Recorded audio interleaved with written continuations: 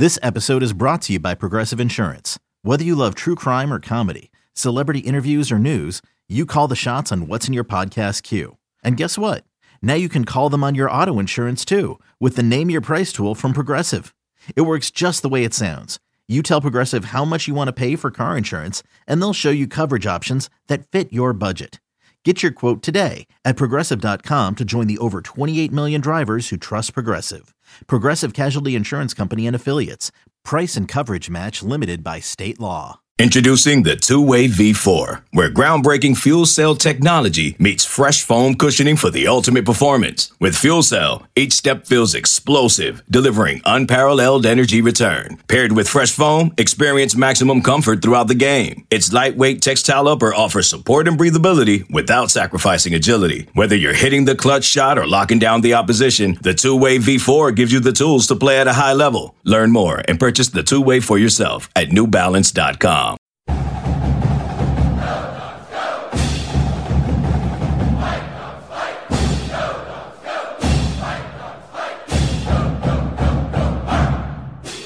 I'm Kim Reynolds with Dogman.com with Chris Fetter, Scott Eklund. Is this officially an emergency podcast, or is this a podcast after the basketball game? No, it's an emergency podcast. All right. I mean, people want to hear. Hey, I came all the way to UW to do a podcast.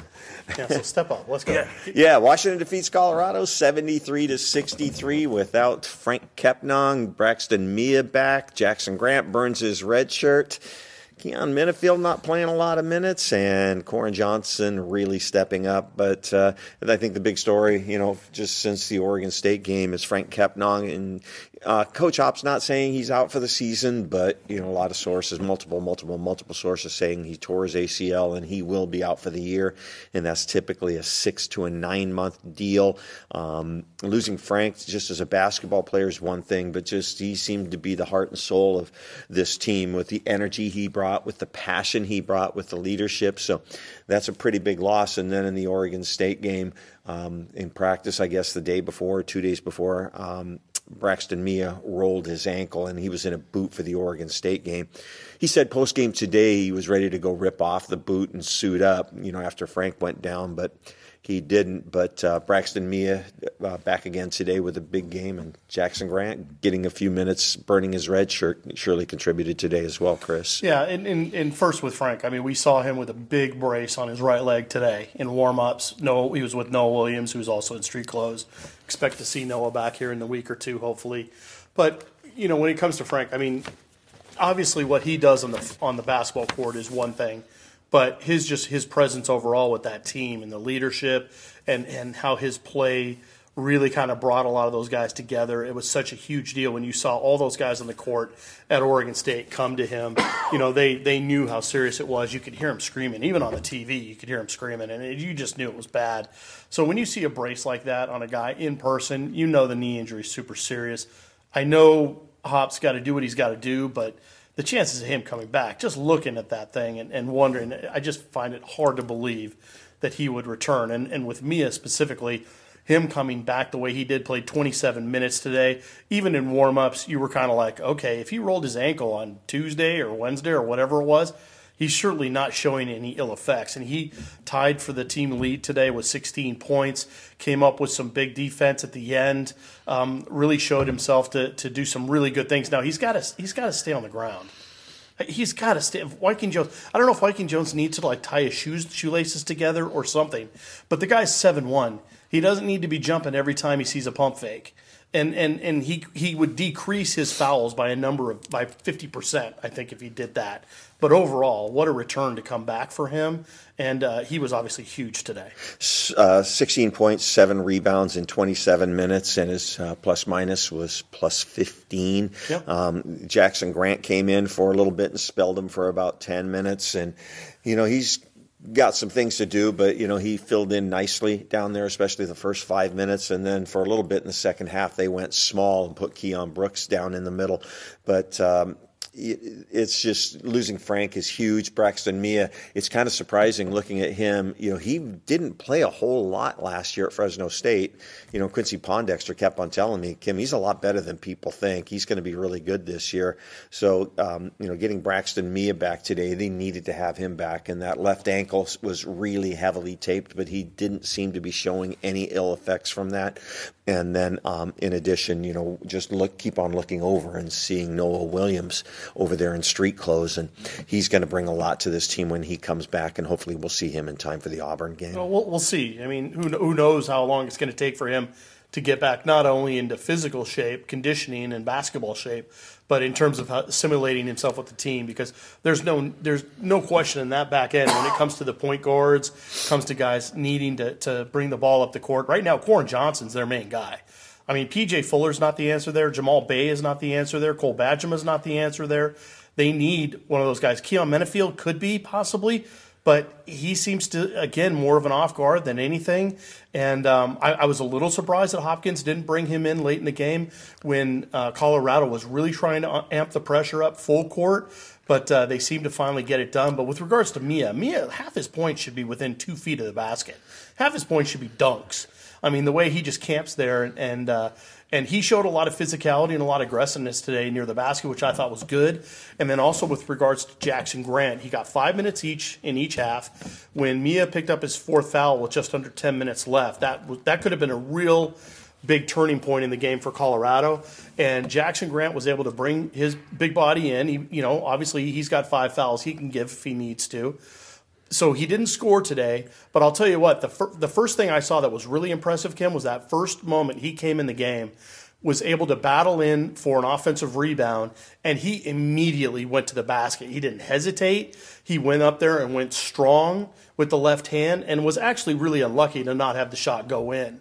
But that's what you want to see out of a guy like that. You want him to be aggressive. You want him to go to the hole, and you want him to make his presence known. And even though he's still got to get bigger, faster, stronger, he's got that in him, and he showed that on the very, very first offensive move of the game.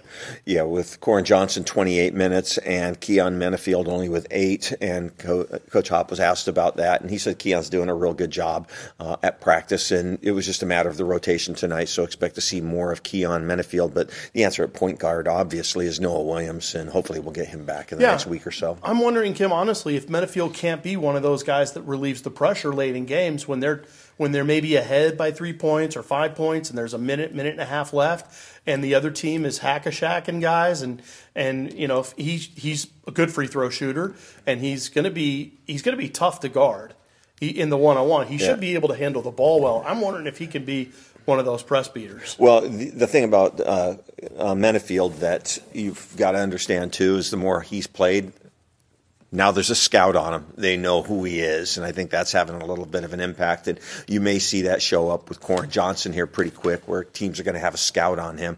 With Braxton Mia, I'm sure they're getting a scout on him where just pump fake, and he's going to leave his feet. So, a really nice win. I think a loss today would have been really, really devastating for this team, but a nice win by Hop and company today. Yeah, the other thing to note, too, is that a lot of people were worried about where the assists were coming, sharing the ball.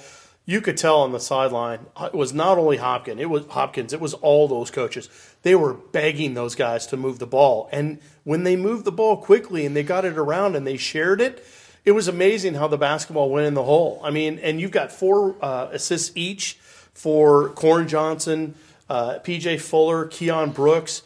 When you've got 12 assists on 26 made baskets, that may not seem like a great number for any just standard basketball team. When you're talking about Washington, who ends up with a lot of shot clocks where they have to go one-on-one, to get 12 assists on 26 made baskets in a game is actually pretty good for them. And I think they should try to get, hopefully, half their made baskets on assists would be a great kind of target for them, I think, going forward. Yeah, and just real quick, just to wrap it up on basketball, as well as Braxton Mia played today, I thought Jamal Bay played well in spurts today, but to me, the player of the game is Cole Badgema. He's just bringing so much to the team right now. He played almost 38 minutes, and he was 5 of 8 from the field, and he was 3 of 5 from 3 and 3 of 3 from the free throw line, as well as 6 rebounds. So he's just doing a little bit of everything, and boy, when you can have a guy that's just going to give you a little bit of everything. Those are the guys that help you win games. Yeah, and the other thing that helps you win games too is that when you go 14 to 16 from the free throw line, you're giving yourself a chance to win when you do that. And not that I'm the basketball guy or anything, but I've noticed a marked difference in the way they're shooting free throws this year compared to the past 3 or 4 years.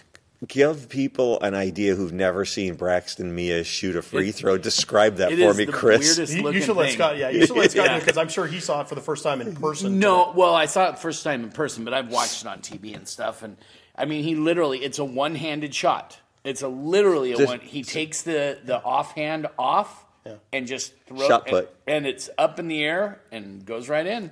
He seems to be okay. It's impressive. He was 4 of 6 today, and I guarantee you the team will take 4 of 6 from him from the line every game. I've seen other games where he was like 6 for 6 or 8 of 8. Yeah. So I mean, he's got it down. It's just you leave so many points. I mean, Colorado was 6 of 13.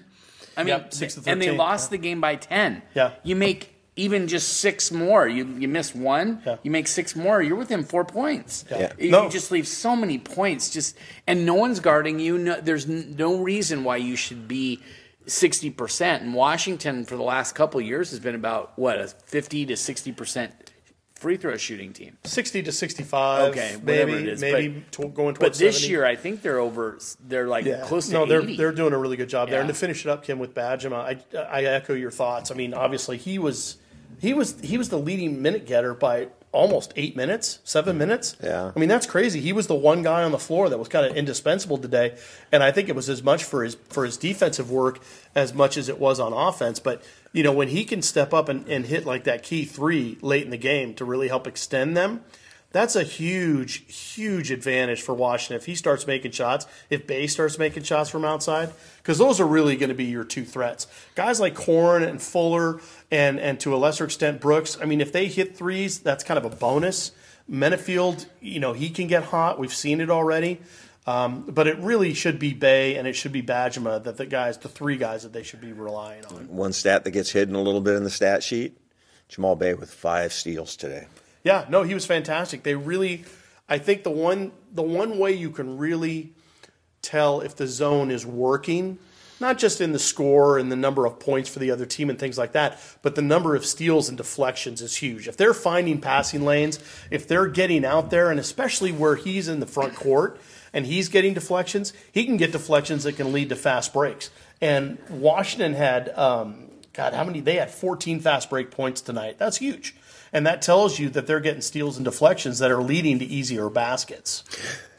Everybody's saying, enough basketball, football. Boy, the Alamo Bowl today sure took their time in announcing that it's going to be a Washington-Texas matchup, and I think that's been pretty much in the works. From my understanding, even before the Pac-12 Pac-12 championship game was played, the Alamo Bowl desperately wanted that Washington-Texas matchup, and they got it. Well, why wouldn't they? I mean, Washington was a borderline New Year's Six Bowl team waiting for a bid. I mean, I don't know historically how many times the Alamo Bowl gets a 10-win regular season team, but I'm sure that probably doesn't happen. It probably happens a lot less than the other. And it's the opposite. It's not just that. They get so they get Washington, a borderline New Year's Six team, and you get a high-profile team like Texas that has a lot of stars on it. I mean, and all the storylines behind Pete Kwiatkowski, Steve Sarkisian being former coaches here. And tell me your impressions of Fetters wearing the Texas color hoodie today. I thought he was... Is it burnt orange? Yeah. Okay, I thought it was more pumpkin myself. Yeah. But okay. It's close enough. Yeah. You look like Bevo today. Yeah, I was infiltrating things, you know me. I was secretly doing my bit to scout for Texas. Well, it was kind of crazy because we're waiting for the bowl game to be announced, and flights from Seattle to San Antonio are not easy. So a lot of people were booking airfares yesterday, hoping for that 24-hour cancellation policy. And then we're told that we're going to meet with Coach DeBoer at halftime of the basketball game. And there's 3 minutes to go in the first half, and we still don't know. It still hadn't been announced yet. Well, and then DeBoer comes out and talks to the crowd with about 3 minutes to go in the first half. Yeah, they announced it kind of, I don't know even if officially is during the basketball game, but they did right before between the probably the last media It was 3 timeout. minutes. It was 3 minutes left. Yeah, so it was the under 4 timeout before the first half, and they came out, and he said his thanks to all the fans that have helped out. He even did a nice shout out to Michael Penix for the Heisman, which is another reason why the Alamo Bowl will be thrilled, because the last time Washington happened to play in the Alamo Bowl, I think that's the only time they played in the Alamo Bowl, if I remember correctly. They happened to play against a team that, that's right, had a Heisman Trophy winner in Robert Griffin III. And Washington's quarterback threw for 473 yards. And Washington's defensive coordinator also got fired. I was going to say, what else happened? They also got all the defensive coaches So if I'm got Chuck fired. Burrell and I'm William Inge, I'm on coaching death watch right now. All I have to say is I've been the one on the don't play on grass until you figure out how to play on grass, and this is a turf game, so. Well, in fact, you were already doing your calculations for next year to see how many times Washington plays on grass. There's three. Yeah, but had a chance to come in and listen to Coach DeBoer, and he has no ties whatsoever with anybody on the coaching staff. Of course, you not only have Steve Sarkisian on that Texas staff, but you also have Pete Kwiatkowski as the defensive coordinator. And I think Jeff Choate's still on that staff. That's right. That's correct, too. Yeah, he's a linebacker coach. And I think there's other ties with the staff. I think there's former Washington guys that were here in Sark that are part of their either administrative stuff or part of their football staff that are there as well still, if I remember right. Yeah, but, Coach DeBoer, addressed it. And, he's not really going to say anything about missing out on the Rose Bowl. He's happy to be going to the Alamo Bowl. His first year here, a 10-2 record. It's a good year for him. Did anybody ask him about the idea that you're basically playing a Texas home game? No. Because you did that in 2011 with Baylor. I know Oregon's done it in the past when they played TCU. I mean, essentially, it's when you're playing a Big 12 team in San Antonio, you might as well call it a home game for that conference. Well, the Alabama game in Atlanta was a home game for Alabama. And Auburn, and 2 years later. Yeah, I mean, those were home games. But, we tried to get, Coach DeBoer to address whether Michael was going to play in the game, and he just didn't seem to want to go there, saying there's still ongoing discussions. But, Penix told Softy, I'm going to play in the bowl game. So I think the idea was at that time that they were a shoo-in for a New Year's Six game.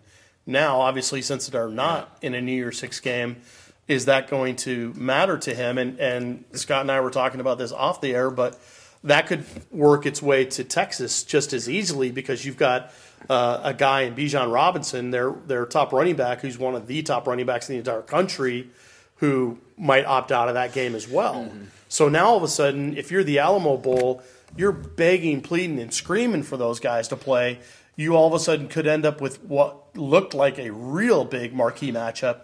Now all of a sudden looks really like a second-rate bowl because of the loss of star power. But 24/7, Kim, 24/7 came out and said it's the most intriguing non-New Year's Six bowl matchup of the bowl season. So maybe there's still hope. Yeah, and I believe that Austin is 76 miles from San Antonio. It's not very far. I believe it's 76 miles. That's where we flew into 11 years ago, so I have no idea. And then also Bijan Robinson. Didn't he get a Bugatti? Is that what they gave him? Yeah, something like that. I wonder if he'll drive or if he'll go down on the team bus. My gut says he doesn't play. I don't think he'll play.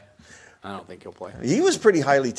Who was after him? Was it Pete that was after everybody? him? Yeah, Bijan Robinson was either the number one or number two running back coming out for that class. Yeah, it was Bonifa who was all over him. Yeah, but because he's from Arizona, so that's where he played high school balls in Arizona. Well, he played with Mateo Mele. Right. Is that right? Mateo Mele. So he's from Tucson? One of his blockers. Yeah. Okay.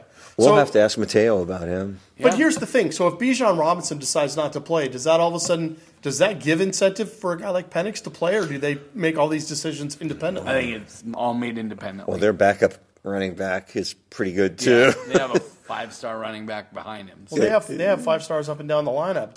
Didn't really help them this year. They went 8-4. Well, they're young. They're young. They lost by 1 point to Alabama. Yeah.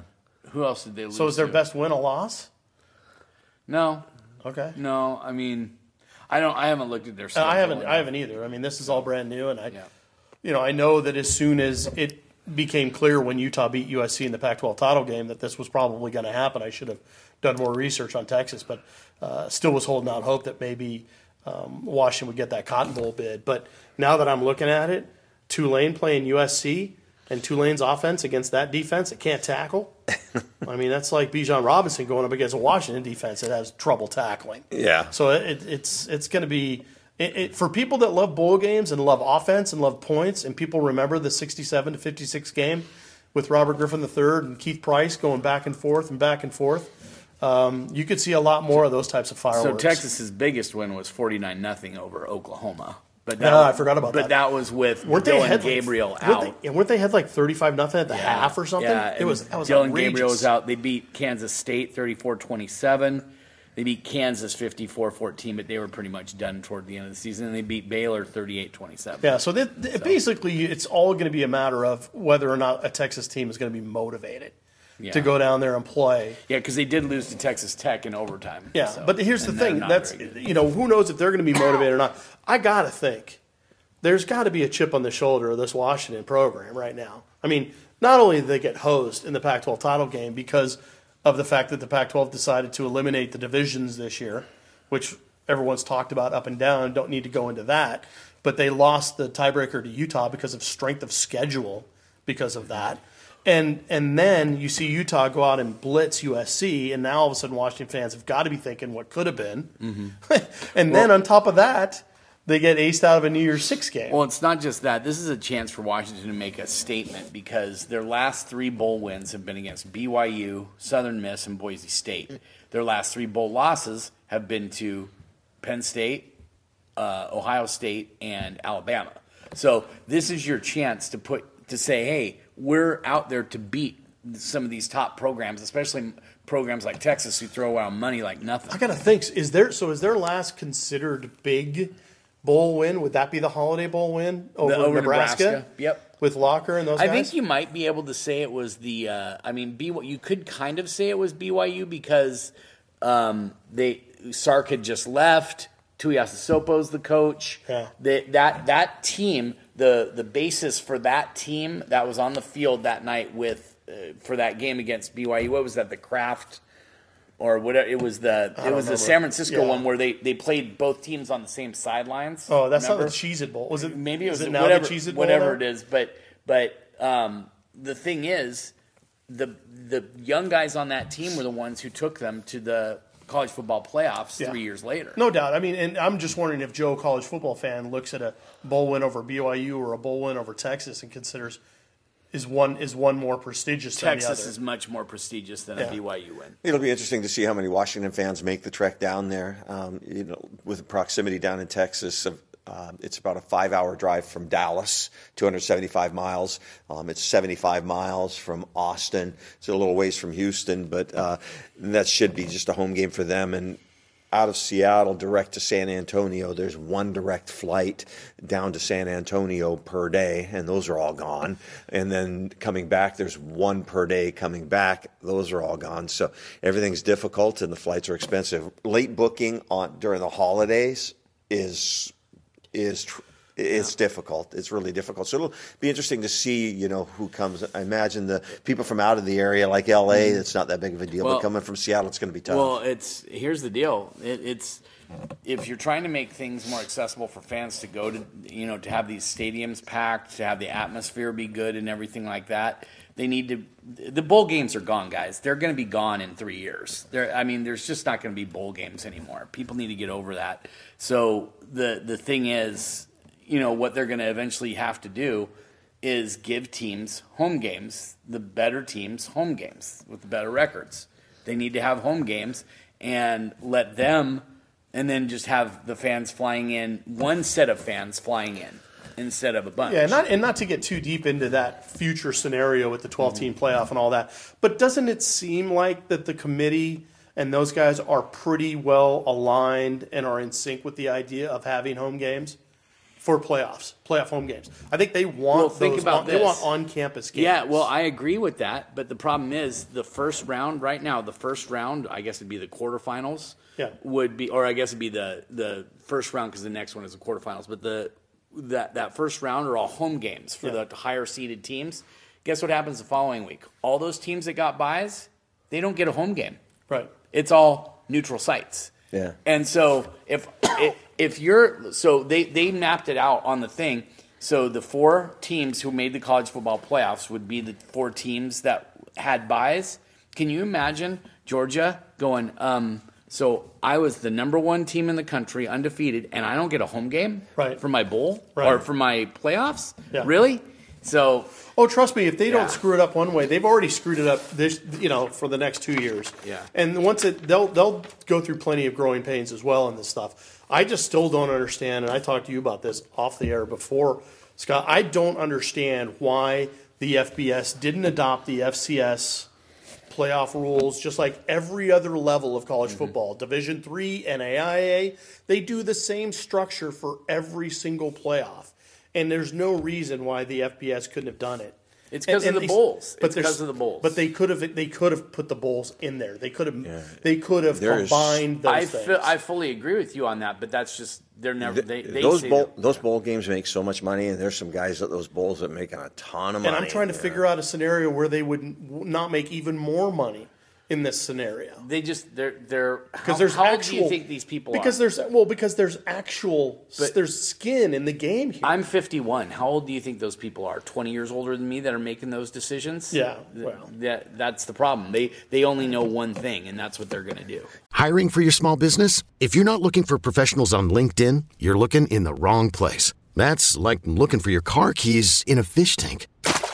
LinkedIn helps you hire professionals you can't find anywhere else, even those who aren't actively searching for a new job but might be open to the perfect role. In a given month, over 70% of LinkedIn users don't even visit other leading job sites. So start looking in the right place. With LinkedIn, you can hire professionals like a professional. Post your free job on linkedin.com/recommend today. Okay, picture this. It's Friday afternoon when a thought hits you. I can spend another weekend doing the same old whatever, or I can hop into my all-new Hyundai Santa Fe and hit the road. With available H-Track all-wheel drive and 3-row seating, my whole family can head deep into the wild. Conquer the weekend in the all-new Hyundai Santa Fe. Visit HyundaiUSA.com or call 562-314-4603 for more details. Hyundai, there's joy in every journey. Busy day again tomorrow with the transfer portal. Yeah, it should be quiet, I think. I'm going to be just kind of hanging out, not doing anything. It's all Twitter anyway. So what difference is that? Yeah, there's only one Husky right now who's in the transfer portal, and he actually technically can't be in it until although I think he's considered a grad transfer because I think he is finishing up his degree. Who's he? Cam Williams. Okay. So maybe that's why he can be, because I've seen several guys announce for the portal and say, I'm pulling my name out because I'm not a grad transfer. Wait till the 5th, whatever. But Cam Williams is the only Husky that's in there right now. We expect at least 5 or 6 more to add their names, maybe even upwards of 9 more. A lot of it just depends on the conversations they have with coaches, conversations they have with their parents, and possible eligibility at other schools. Because maybe they put the feelers out before they decide to put their name in, and everybody's saying, yeah, we're not going to take you, and why would they leave then? Well, things change with coaching changes, and we could talk a little bit about that. But we're hearing rumblings of guys entering the portal. Are you expecting any surprises that would make a significant impact, or that might really surprise people? I think there's a couple names that might surprise some people, but would it make a huge impact? Probably not. Yeah, I mean, most of the guys that are going to enter the portal from Washington are backups. Is that fair to say? Yeah, but still some names that would surprise people. Yeah. But let's also make sure that people understand why it's really important that all these names come into the portal on Monday. And it's because there's a finite number of chairs that end up at the end of the line of this portal process. They said there's already 2,500 in the portal, and that's FCS guys. Oh, yeah. And so they're expecting that number to double. Now, I know Kim's been real adamant about this, and I agree 100% that most of these guys don't make these moves unless they already know where they're going. But there's a ton of guys out there that need to take visits, and they need to go places because there are some at that elite level that are really coveted, that have honest-to-God legitimate decisions to make. And that's where you want, if you're Kalen DeBoer and you're the Washington staff, you want to be able to bring in guys during this coming weekend and even the weekend after, if you can, to try to free up as many spots. That's why you don't want a lot of high school guys coming in during these weekends. Now, you used to want to do it all then.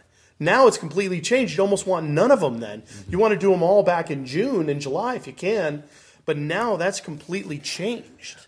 I can promise you, or I'm 100% confident in saying this, Washington coaches have gotten calls from guys that are probably going to enter the portal and asking if there's room for them at Washington, if they would take them. That's how it works. Oh, for sure. Sure. And that's how it works. So I'm guessing that Courtney Morgan and all of his recruiting office are doing a lot of work right now from phone calls that they've gotten from transfer portal guys and doing their background checks. They're not in the portal. Yeah, they're not the kids. Yeah, kids they're can't getting do them that from yet. their parents. Yeah. Kids Or can't do their that. Well, high they're getting school the coach. calls or the trainers or whatever, but I'm pretty well to bet that they're doing some due diligence here in the next couple of days. Just like the guys that are leaving Washington are doing their diligence with other schools. Yep. The guys that are looking at Washington seriously are doing the same with the UW coaches now. One thing to also consider, Kim, is that, and obviously the names are going to start to come out starting Monday of guys that, and I guarantee you, Scott and I, again, talking about this off the air, we were talking about, there are going to be Washington fans that are going to hit our recruiting board and our football board, and they're going to be like, hey, this guy hit the portal. He'd be great for Washington. We're going to end up with literally 200 names of guys that the fans want. And there's obviously no way of hardly any of those guys coming. But it's important to understand the positions that we think Washington is going to target as positions and groups of needs. And that will be my blog tomorrow. Okay. Damn, I didn't know we were teasing it. I really, really wanted to get into this. Of the 12 schools in the Pac-12, and with the transfer portal over the next couple of days, which school is going to be the most interesting with the transfer portal? Guys entering. Colorado. Absolutely. Colorado. No, entering into the transfer portal. Coming and going, Colorado. Yeah. How many kids do you think Prime is going to say, yeah, we don't need you? Well, that's where we need to call our Kim, guy they back. already got 5-star commits from guys in 2025 because of Prime. Well, this is where we got to call Adam back at the Colorado site because he said it's really difficult for them to bring transfer guys in. You don't think that Deion Sanders has said, you got to help me get these guys They've already talked about that. That's already been publicly discussed. Yeah. Those are changing. But Oregon will. How about the quarterback situation at Oregon? Yeah, I mean, well, Butterfield's already gone. Most expect the other guy to go. Ty Thompson, yeah. He hasn't declared yet that I'm aware of, but Butterfield's gone. And isn't there another one that? Well, Bo Nix could go to the NFL. Right, but I thought there was even another quarterback that. Well, you're talking about their 5-star commit, Dante Moore. Dante Moore. I think he's going to. I think he'll sign with Oregon. But then the other thing too is that with USC now, obviously the first year under Lincoln Riley, they had massive portal upheaval. Yeah. I don't expect it to be near that much, but there's going to be lots of comings and goings at USC as well. You can bank on that. At Oregon, of their 2021 recruiting class, 9 guys? Yep. But this is 2 years ago. Yeah. So they're guys. But it's such a double-edged sword because it's such a carrot out there to dangle in front of coaches that think they can find an easy fix. And they see Michael Penix at Washington. They see Caleb Williams at USC. They see Bo Nix at Oregon. They see all Cam Ward, Jaden Delora at Arizona. Cam they Ward, see all these quick fixes, especially at the quarterback position, and it's just too tempting for them to ignore. Think about this. And then when they see that happen, they go, "Well, if we can have success with quarterbacks. Why aren't we remaking everything?" Think about this though.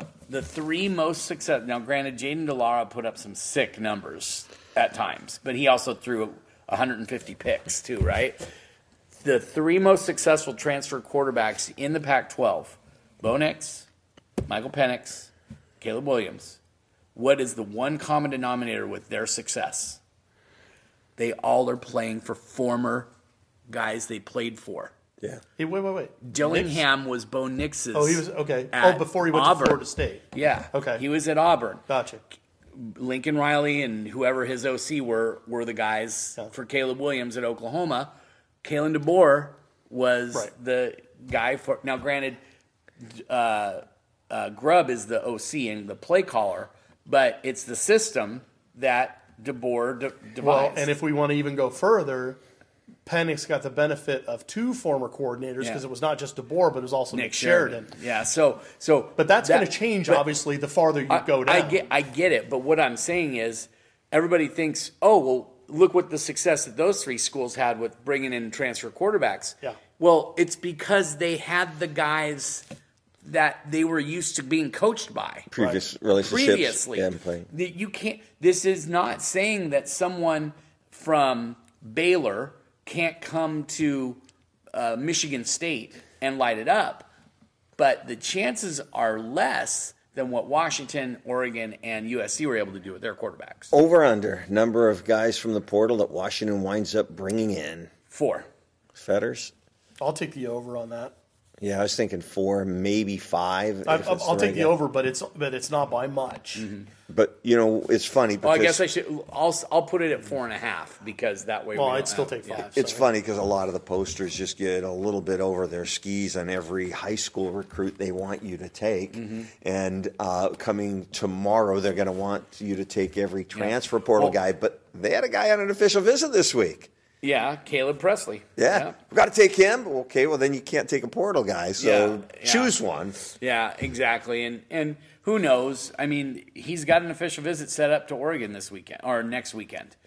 If he makes that visit, he ain't going to UW. Well, and here's the other thing to consider too, guys, because typically when you're just rolling through guys, and now if you're in the portal, so let's say with the offensive line, for instance. You lose 3 guys to graduation. You lose Jackson Kirkland. You lose Henry Banivalu.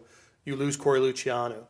Well, you've got how many guys coming in the high school? You've got at least 3 guys coming in the high school. You've got Henning. You've got some of these other guys. You've got the Jacket. Mm-hmm. You've got some of these other guys coming in.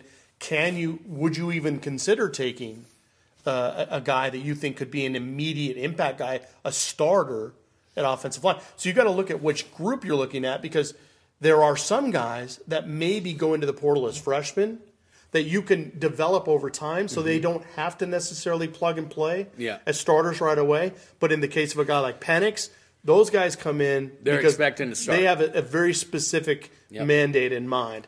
So you've got to keep that thought in there as well. But what I was wondering is, Scott, do you think they're going to try to replace like for like numbers in the portal? That's what I'm kind of wondering. Well, I mean, how many corners are they going to lose? The only corner that they lose technically is Perryman from a graduation standpoint. Yep. My guess is you'll see probably one more decide to leave.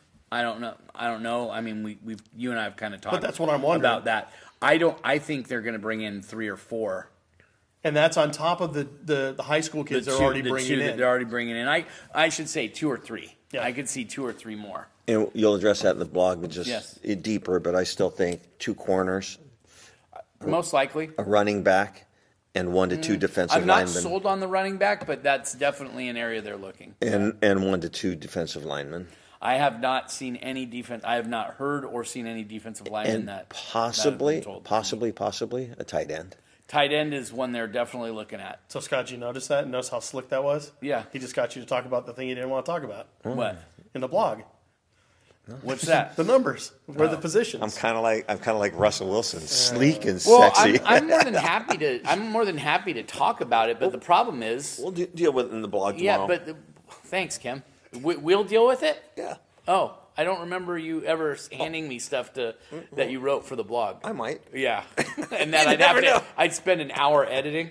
But the thing is, the thing is that they could bring a defensive lineman in if they have a difference maker. I mean, one of the big things is, do we know if Tuli Letuligasenoa sticks around? Is he going to stick around for another year? We don't know. There's tons of guys Asa Turner. You've got the edge guys like ZTF, Braylon Trice. Yeah, you've got guys like that. You've got the receivers. You got Roma Dunze. You got Jalen McMillan. We went through it yesterday when we were talking about who are guys that we need to keep an eye on from declaring early for the draft kind of stuff, and we came up with Penix, Troy Fautanu is a possibility. I don't think that happens, but Troy Fautanu could be a guy. Yeah.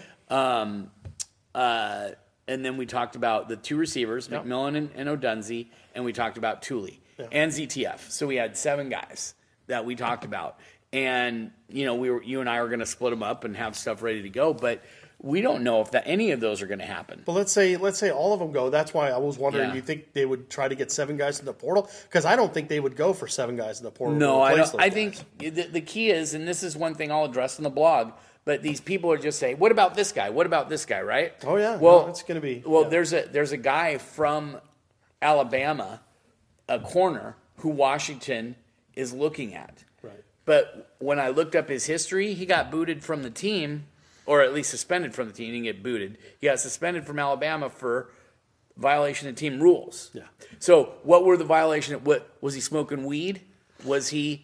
Did he rob a bank? So we don't know. Let's be clear. So for anybody that's listening to this right now who wanted to go ahead and post the names. We absolutely encourage you to post all those names. Just do it with the idea that if we come back and tell you the reasons why that guy probably won't be looked at by Washington, don't take offense. Yeah. Just because a guy has a name doesn't mean that he'd be a fit here. A lot of it, this staff, now there are other staffs that look like the way USC took guys and Oregon took guys. They didn't give a crap what happened, why they were transferring. They just took them. And Washington has taken transfers from Alabama before, and it didn't necessarily work out. But they took that, but the guy just wasn't that good of a player. That's what I'm saying. Right? It doesn't necessarily mean it always works out. Yes, exactly. And so this staff is going to be really focused on, hey, do they fit the locker room? Is it going to upset our locker room if we bring this guy in? One of the things they mentioned about Michael Penix, Wayne Talapapa, trying to think, Cam Bright. Cam Bright was voted a team captain. Now, you can say all you want about his lack of performance and all that different stuff this year, although I think toward the end he started to play a lot better. Yeah. But he was named a captain. Wayne Talapapa was a captain. Jeremiah Martin was named a captain. Now, granted, he had already been here a year, but those guys ingrained themselves in this program. Right. There are guys who went to USC who went there for one reason and one reason only: paycheck. That was it. Jordan Addison. That's why he went there. And my guess is he probably went to hardly any classes because he's going to be gone after this quarter. Yeah. So is that something that we should even be? Is that something where people need to start realizing that this staff doesn't want to? They want guys who are going to get in the program and be part of the program, not just guys who are here for a paycheck and to get moved on to the next level. Pete's program is still in place. Yes, it's not just that. But Kalen DeBoer agrees with Pete's. Yeah, it's not just that, because I think we're all going to be making assumptions based on whatever position they're looking at and those on-field attributes. I think we also understand too, and more to that point, there's going to be the off-the-field attributes. Were they leaders? Were they they don't have to be good guys necessarily, but were they good presence? And were they a good presence in the locker room? Mm-hmm. They don't have to be choir boys. They don't have to be saints, but they have to be value adds. They have to be good teammates. They have to be value adds. You can't be having guys that all of a sudden split the locker room. That's the last thing you want. I don't care how good a player someone is. That's why Terrell Owens wasn't picked up by people toward the end of his career, because he was not worth the price that you paid for his personality. Yeah, so when you look at a guy like a Wayne Talapapa and you see a Virginia and you see what he did, and a lot of people are going, I don't know, he just kind of looks like an average running back to me. Well, he turned out to be exactly what they needed, and I think a lot of that is probably based on what you weren't able to see in the locker room, in practice, and all these things that he was able to add and contribute because of the leadership traits and some of the other stuff that he had in him, and the coaches fundamentally understood that he had and could bring to Washington. Let's wrap it up, guys. Basketball game, bowl game, transfer portal, a lot going on. So, okay, wrap it up, Scott. A lot of stuff is going to be happening here over the next couple of weeks. The 21st is signing day, the mid-year signing period. I expect every guy that's committed to Washington to sign, other than Lincoln Kienholz, and the only reason I could see Lincoln Kienholz not signing is because he's flipped to or Ohio maybe State. Even other schools have come in. Yeah, but I think and I'll report on this tomorrow, but there's a lot that's going on behind the scenes that Washington is still in there, still recruiting him really hard. I think if they don't get Kienholz, that adds another position group that they're going to look at in the portal. I also think if Penix leaves, that adds another position group that they're going to add into the portal. So a lot depends on where things kind of go with the declarations, the guys that do leave, and then they'll decide. But at this point in time, I think you're going to see we already kind of talked about it, 3, 4, 5, possibly right in there in the amount of transfers they take in, and they have to be certain special kind of guys. They're not going to just take a guy to take a guy. Wrap it up, Chris Fetters. Yeah, I just think that during this last week or so, watching this all unfold with a 10-2 team that won their last 6 games, won 3 wins, 3 of those wins on the road, 2 of them. They won 2 games against top 15 teams now in Oregon and Oregon State. For them to not have a place in the New Year's Six game, I think is pretty telling that the system is a bit broken. It needs to be fixed, not just on the national end, but on the Pac-12 end as well. I mean, clearly the conference didn't mean to hamstring themselves, but they kind of did in the end result, which is kind of fitting for the conference, I think, in many ways.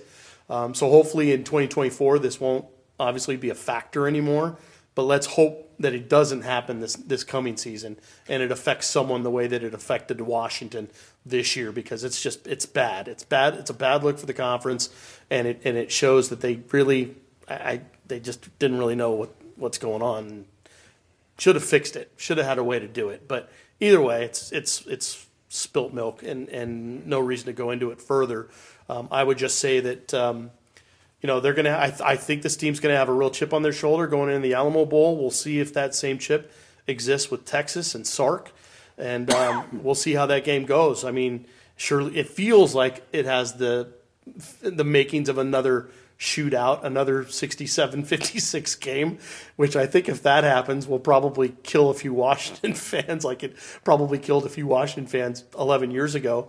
But overall, it's going to be a great matchup. Again, 24/7 said it's probably the most compelling non-New Year's Six game out there, which hopefully that means there'll be some eyeballs to that game, and hopefully Washington can be one of many Pac-12 teams that shows off well in this bowl season, because right now, the way things are poised, guys, there is the Pac-12 right now in terms of the what was it? They have 6 teams in the playoff right now. Mm-hmm. Not the playoff, but in the top 25 in the final poll. To have that many teams right there, and if they can finish this thing off, and if all those teams can win games, I mean, it really can set things off for a while. The two that need to lose are USC and UCLA. but if they and Oregon, if all those teams and Wazoo, let's put it this way, if all those teams show well, then this could really set itself up for a wild off season. But again, with Prime being at Colorado now, who knows what's going to happen at Stanford? The Pac-12 offseason is going to be absolute bonkers. Weird, and I don't care what happens from here on out. Just those moves alone means that Washington fans need to not only pay attention to what's going on in Pac-12 and what's going on with Washington, but hopefully there'll be some national repercussions as well. Big win for the basketball team. That was a huge win for the basketball team. Losing Frank Kepnang, who just brings so much to this basketball team, was a devastating blow. When they go into Oregon State and they lose Frank Kepnang, Braxton Mia isn't suited, and they're still without Noah Williams, you're down 3 of your top players on the rotation. So big win for the basketball team today. Again, we're anticipating Frank Kepnang out for the year. Braxton Mia should be good to go.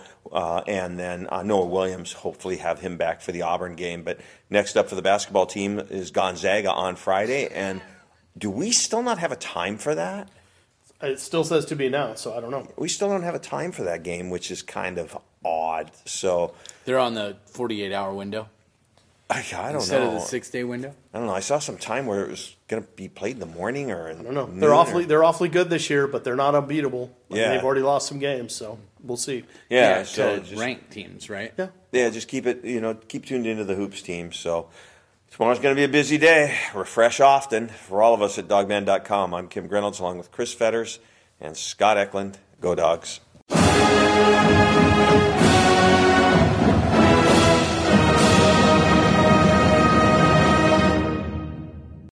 The baseball season is in full swing, which means you need to listen to Fantasy Baseball Today, part of the CBS Sports Podcast Network. Join Scott White, Chris Towers, and me, Frank Stample, every weekday as we recap every player from every game. We'll talk waiver wire ads, drops, players to trade for, prospects who could make an impact, and everything in between. Make sure to download and follow on Apple Podcasts, Spotify, the Odyssey app, and everywhere else podcasts are found.